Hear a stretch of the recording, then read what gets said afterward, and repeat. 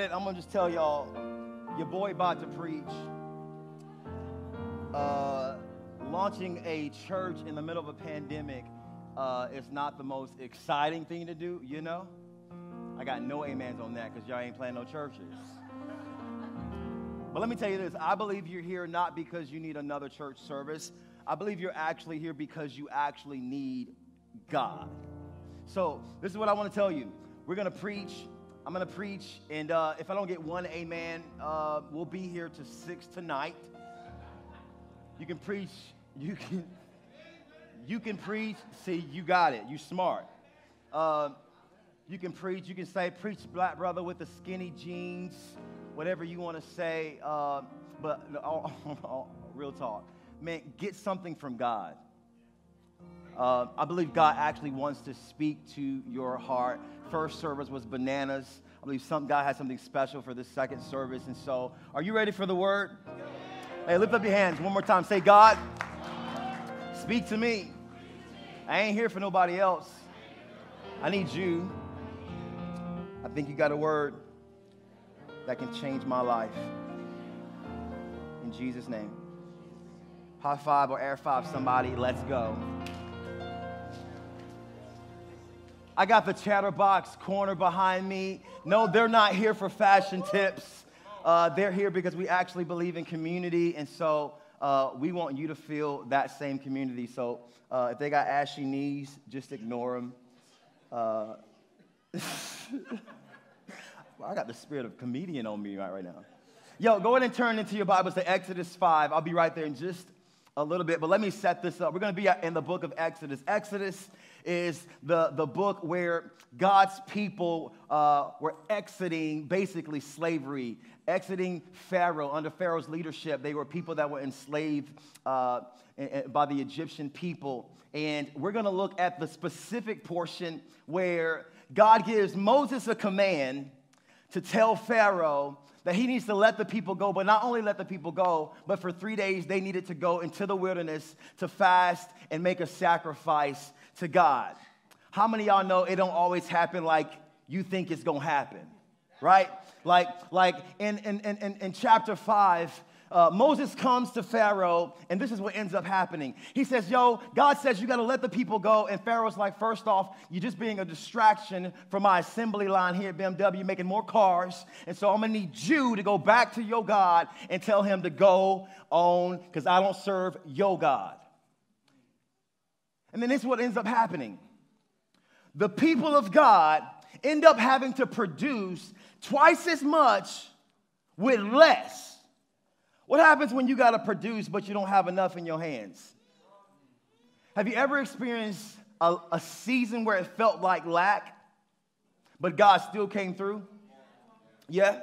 We're going to look at this story today. Have you ever been in a moment, let me say, this is for the real Christians. Have you ever been mad at God because it didn't turn out the way you thought it was going to turn out? Like 2020. Like 2020 can go to hell as far as I'm concerned. Like we can skip 2021 and get into 2022. I feel like it's been like 2 years. Y'all know that movie? It's like you wake up and you go through the same thing. I feel like that's where we've been at. Y'all be fake if you want to be fake. Furthermore, can you say yes to God when God says it's going to get worse before it gets better? Because for some reason in this society, we feel like in the Christian community that it's all roses and sunshine and pink flowers and unicorns. But the fact of the matter is that God says narrow is the way, which means it ain't going to be pink roses all the time. Let's get into it. I want to preach from the subject, keep it in God's hands. Say that to your neighbor. Say, keep it in God's hands. Look at verse 22. It says, then Moses went back to the Lord and protested. Why have you brought me all this trouble on your people, Lord? Why did you send me? I done been here. I done said what you done told me to say. I done told Pharaoh to say what he needs, what you told me to say to Pharaoh. And this is what he says. And you have done nothing to rescue him. But tell somebody you came with, say, God's got this. Moses right now is in his feelings, like many of you have been in your feelings during this pandemic, including me. And Moses is out here with a stutter problem, and he's like, God, he ain't listening, And what you told me to do, I did exactly what you said to do, and it ain't happening. Nothing's producing out of what you told me to do. What happens when you're faithful to God and it seems like nothing is happening in your life, no fruit is being bared, even when you obeyed what God told you to do? Can you still lean in when God tells you to do something even though nothing shows up immediately? I want to talk to you about keeping it in God's hands. I want to give you 4 points on how we can do that. One of the things I know that the enemy will do, Ty, is this. He will work overtime to convince you that God's plans have failed. Right? Like if he can get in your head, he can get in your heart. And if he can get in your heart, then he can get to your spirit.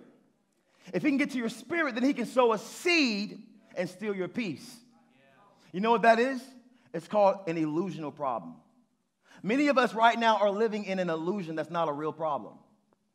Because you serve a God who's bigger than your problem. But why is the problem bigger than your confession of faith? I want to deal with the illusional problems that we're facing right now in the pandemic. I told y'all, if you don't amen me, it's going to be 6 o'clock. But look at this response that God gives to Moses. He says this, then the Lord told Moses, now, somebody shout now, now you will see what I will do to Pharaoh.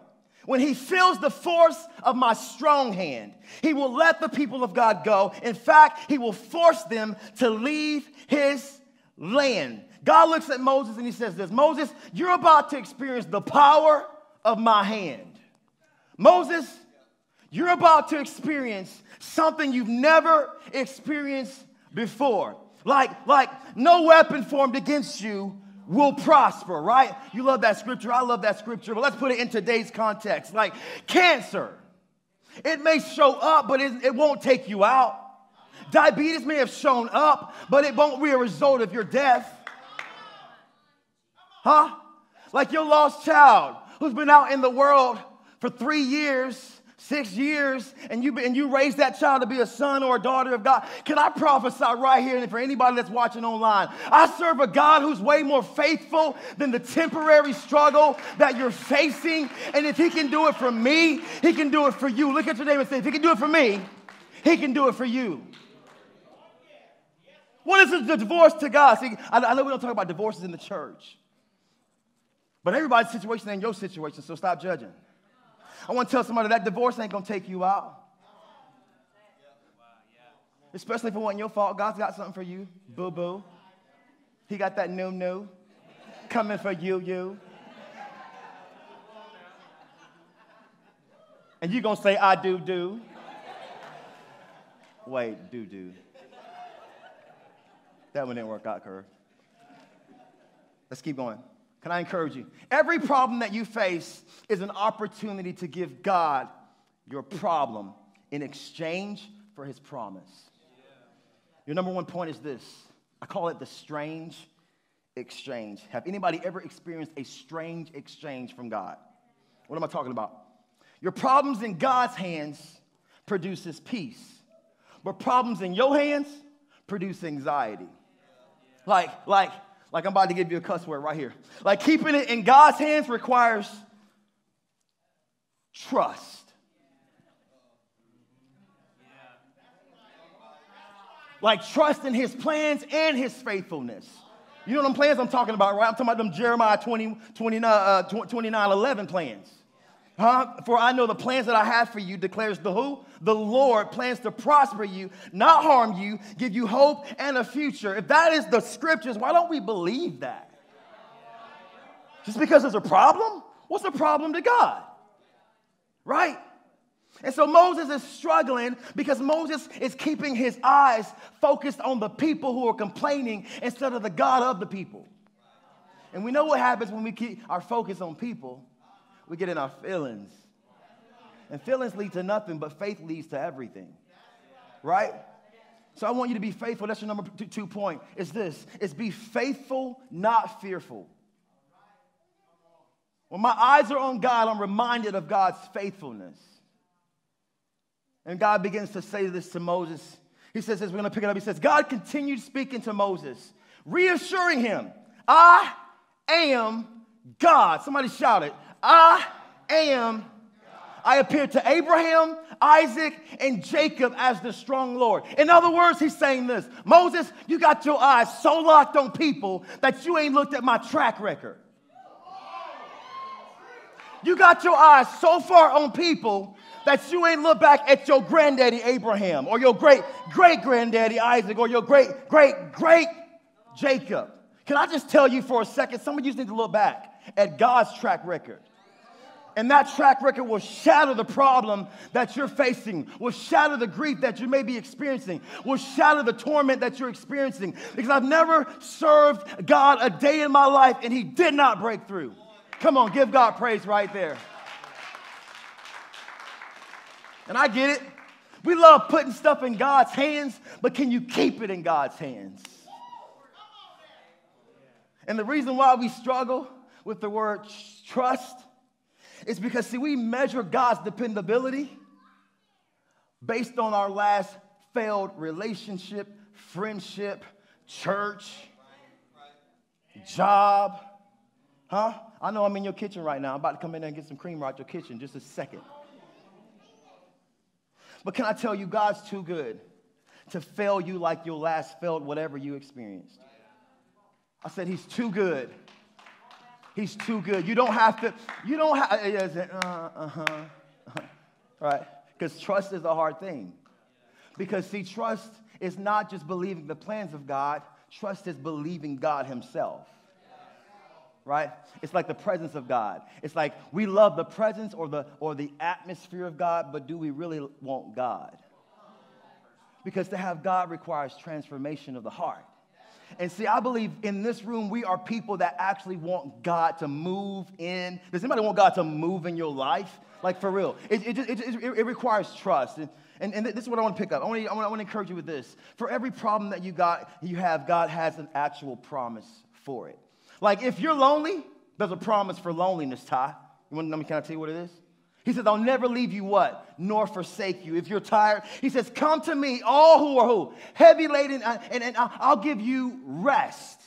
If you're anxious, he says, be anxious for what? Nothing. If you're sick, I am the Lord God that what? Heals you. What's your excuse? If you need peace, he's your peace. But can I tell you why we struggle obtaining the peace of God? Somebody shout, why? Because many times we forfeit the peace of God because we don't know how to wait. Man, I'm throwing cuss words out here today. Psalms 4:8, it says this. In peace I will both lie down and sleep. For you alone, O Lord, make me dwell in safety. That sounds cute, don't it? But notice the two emphases. Notice the two the distinctions of these words. Lay down and sleep, which I didn't get a lot of last night. He puts both of them in there. I'm going to tell you why I believe he put both of them in there. Because just because you're being still doesn't mean that you're at peace. Like, let me say it this way. It's not while you wait. It's how you wait. Like, how are you waiting right now? Like, oh my God, Pastor Chris, I'm just waiting on him, and I got my eyes set on Jesus, and nobody else deserves my affection but Jesus. Boo-boo, your Instagram and your Facebook show you thirsty.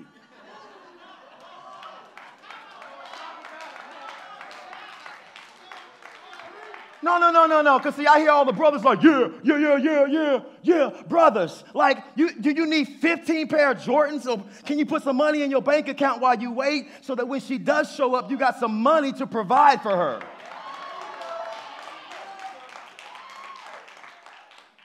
It's not while you wait. It's just how you wait. Ask your neighbor, poke them in the side. Say, how you waiting? Ask them if they're good.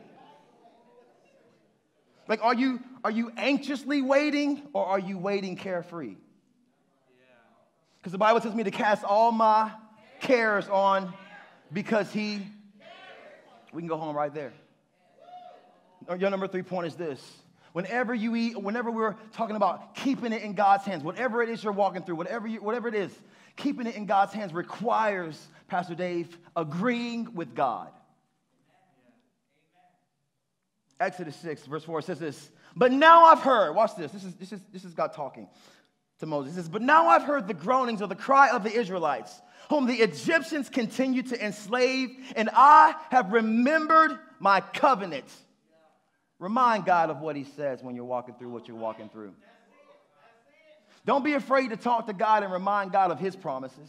You didn't write the book, so you get to remind him of what he said, because now you're living in his hands. Listen, let me give you the correct interpretation of the word Lord. Lord means owner of my life. If he's the owner of your life, then that means he's responsible for your life. Which means you can go back to his word and say, bro. I was going to say bro, but you know he ain't bro. He's like the Lord, right? But for the lack of words, bro, you said, somebody shout it, you said. We should do that a lot more often. Get off your Facebook and Instagram and your TikTok and your Reels and get back into the word and you said. So y'all like TikTok too much. I didn't get no amens on that one, Kervin.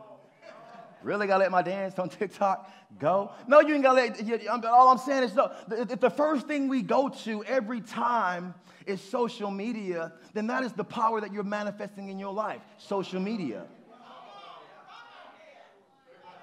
That's why your life look.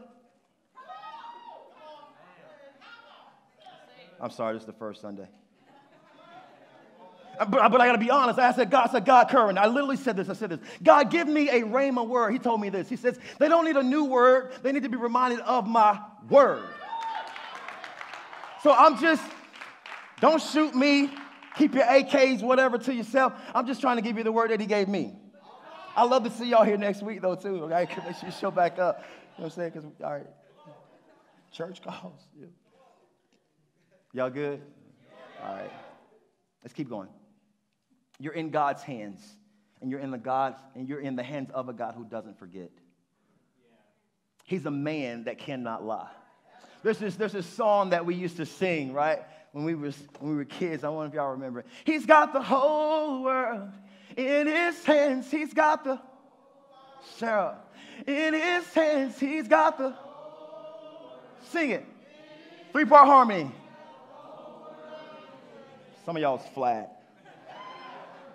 But we sung that when we were children, but when's the last time you sang it? Because if he really is the God who holds you in his hands, then that is a saying and that is a truth that you can keep and take to the grave. Because he holds my world.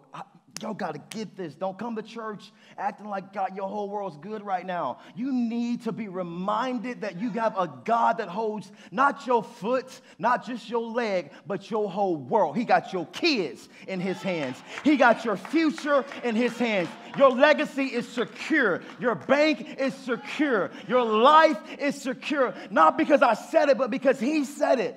He's not a man that he would lie. And if he's not a liar, then baby, I promise you he'll keep his word. Come on. We stopped singing these songs, and I feel like sometimes we need to get back to the older songs. Like I'm all about the old. I'm all about the new, but like songs like that, man. It teaches you really quick that you can grow up as a child believing you serve the God that you thought you believed in until you face struggles and storms as an adult. And you realize it was just a song. But I believe God wants to take that song of faith that you were singing your entire life and really make it the banner of your life right now. Yeah? Come on. I know it's cheesy, man, but I really do need to be reminded I have somebody who holds me in his hands. Yeah? Come on. Ty, you can just play a little bit. My wife and I, we got married over 7 years ago. My queen, my thing. Hey, girl. She in the back. Whew. Anyway, I was about to say something. But when we got married, Kervin was there at the wedding. Kervin will tell you the truth. I was looking down the aisle, and I wish I could tell you I could see my wife, bro. I couldn't see her because I was like crying. Right? And she was coming down the aisle, and the aisle often represents your life. It's a process to get you to a point of decision. And I remember one of the most powerful moments. It didn't make sense then, but it's starting to make sense now. Now that my daughter's 5 and she's getting older, I'm like, ugh. I don't know if I want her to get married because I don't want to give her away. But I remember my dad was right here with my wife-to-be, and he took her hand.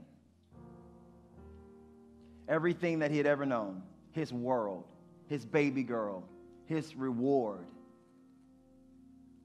I would imagine that while he was going down the aisle, he was probably rehearsing just a movie reel of everything that he had ever did with her, throwing her up as a child and catching her, all this stuff, right?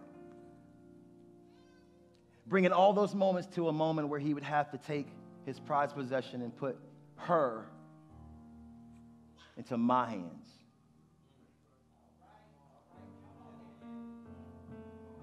And I feel like God's just saying, if you're married to me, you got to stay in my hands. Because how awkward would it have been for her, for my dad, when a moment rises up and the situations get bad? Like, how awkward would it have been for my dad, Steve, to come back up and be like, yo, you didn't pay the bills on time. I'm taking my daughter back. And that's how foolish we look sometimes when we get our anxiety back out of the hands of God. Depression back out of the hands of God. Come on, right. Get back into the hands of God. Because I promise you this, the enemy can't snatch you from the hands of God. That's what the Word of God says. No one can snatch you from the hands of God. But watch this, the enemy can lull you from the hands of God.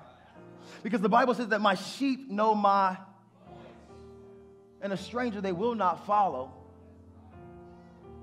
What voice you been listening to lately? That's removed you from the hands of God.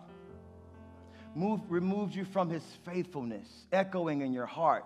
The word of God is truth over and over, playing in your heart, playing in your spirit, playing in your soul. You know what would happen if you would give up secular music for just 1 month and get some Maverick City, a little bit of Curvin, Sundays coming. You know what I'm saying? Get it in your system, just 1 month of the word of God washing over your soul. You'd be on your daddy's doorstep every day reminding him of his promises. My daughter's 5. She will not let me not remember. She has the spirit of remember. She's like elephant. Like, you said that we were going to Disney World.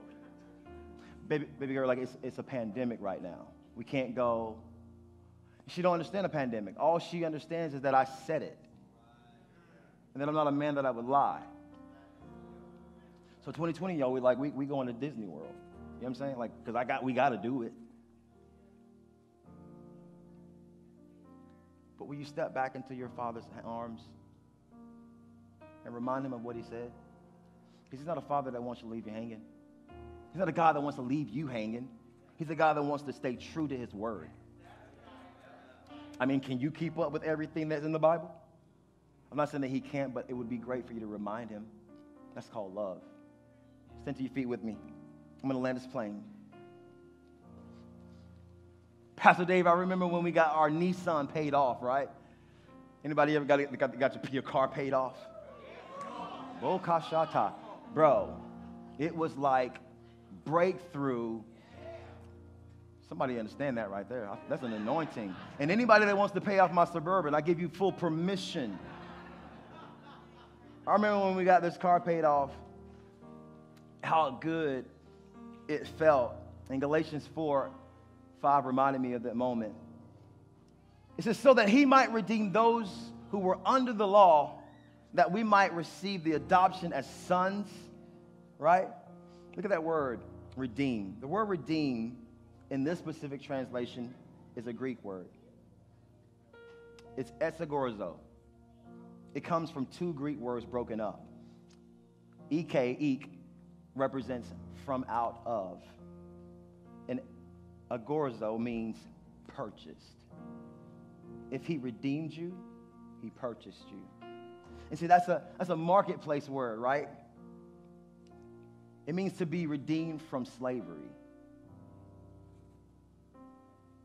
as Christ has redeemed us. Why would you remove yourself from the hands that purchased you? Like the one that gave up everything in his possession to get you, why would you take anything that don't belong to you back in your own hands? Or it's like, let me put it this way. Why would you put yourself back into slavery? Because anything other than the promises and the fruit of God is a trap waiting to enslave you back into bondage. Can we put ourselves back into the hands of God today? I want you to leave encouraged, because I want you to know that in the middle of this pandemic, God actually wants you to thrive, not just survive. He wants you to come out of this better than you went into this. And somebody in the room, like, we don't need to play church. Like, there's a lot of anxiety in this room. One of my spiritual gifts is the prophetic. There's a lot of anxiety in this room. But where the Spirit of the Lord is, there, where He's the owner of your life,